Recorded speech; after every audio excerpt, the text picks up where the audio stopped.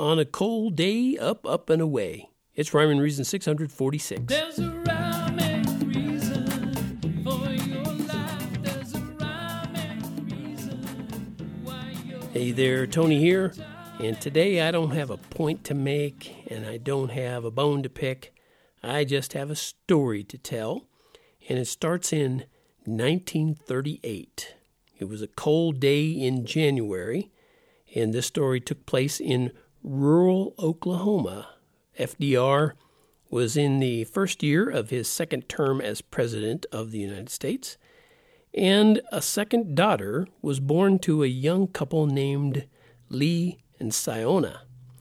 But it was also a time when America was still struggling to recover from the Great Depression, so when the little family was ready to travel, they piled into their sedan and headed west to California. That cold day in Oklahoma turned to West Coast warm, and the young couple went to work, as countless other migrant workers did, picking produce and fruit from the fertile California farms and orchards. But times were tough, and even the Golden State didn't provide enough work and wages for Lee and Siona to take proper care of their two daughters. So they sent Donette, the oldest, and Doris, who was 2 years younger, back to Oklahoma to stay with their maternal grandparents. And Poodle and Poppy, as the kids called the old couple, were happy to take them into their home on the farm. And there would be multiple trips back and forth between parents and grandparents, and there would be hardships far beyond what many Americans would call hardships these days.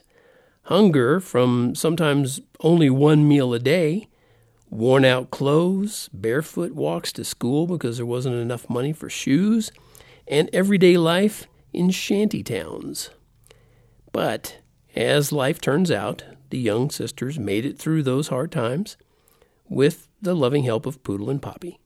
But both girls yearned to venture out on their own, and while they were actually still kids, young teens themselves, they both married and started having children of their own.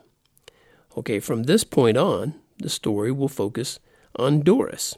She married a young man named Dwight, who attended the same school as her in Norman, Oklahoma. And before long, they had two boys of their own.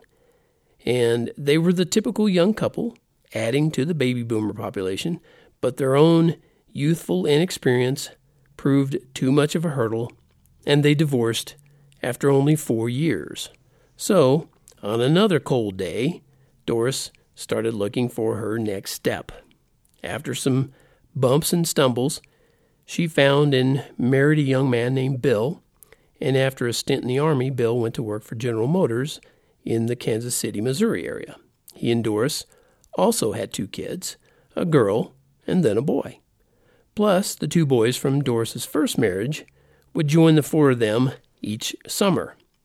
And that life went on for several years until the 2 older boys had graduated high school and left to start their own lives. Sadly, Bill and Doris began to drift apart till one day they also divorced.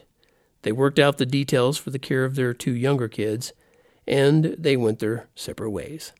Once again, Doris faced a cold day on her own. I'd like to tell you her life rebounded onward and upward like a comeback story in an old Hollywood movie, but for years, quite the opposite was true. I won't dwell on the dreary details, just know that there were considerable obstacles for her to overcome. Some she created with her own choices, and others were thrust upon her.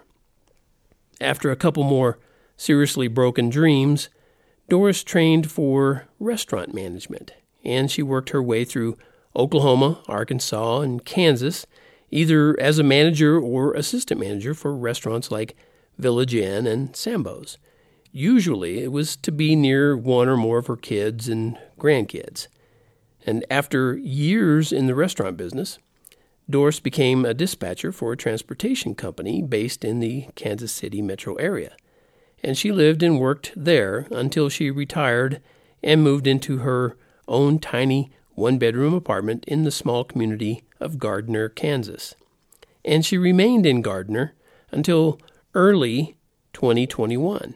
Her health declined for several years leading up to that time, and on a walk from her bedroom to the living room, she fell, injured her head, and required several stitches.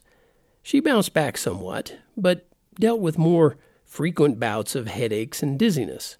Then, on January 8th of this year, 2021, one day after her 83rd birthday, Doris suffered a stroke, and her health and stamina began to slowly deteriorate until she died in her sleep in her daughter's home, and she's survived by 4 kids, 10 grandkids, 6 great-grandkids, and 4 great-great-grandkids. And I shared some of her story with you because she was my mom. She died on February 11th of this year. Dorsey, as she was affectionately called by family and friends, will be remembered as a mom, a meemaw, a great-grandma, sister, aunt, and friend who always finished her goodbyes with, "I love you." And we all love you too. Your gracious love shone through the darkest days like songs of praise to those you loved and knew. See you later, Mom. There's a rhyme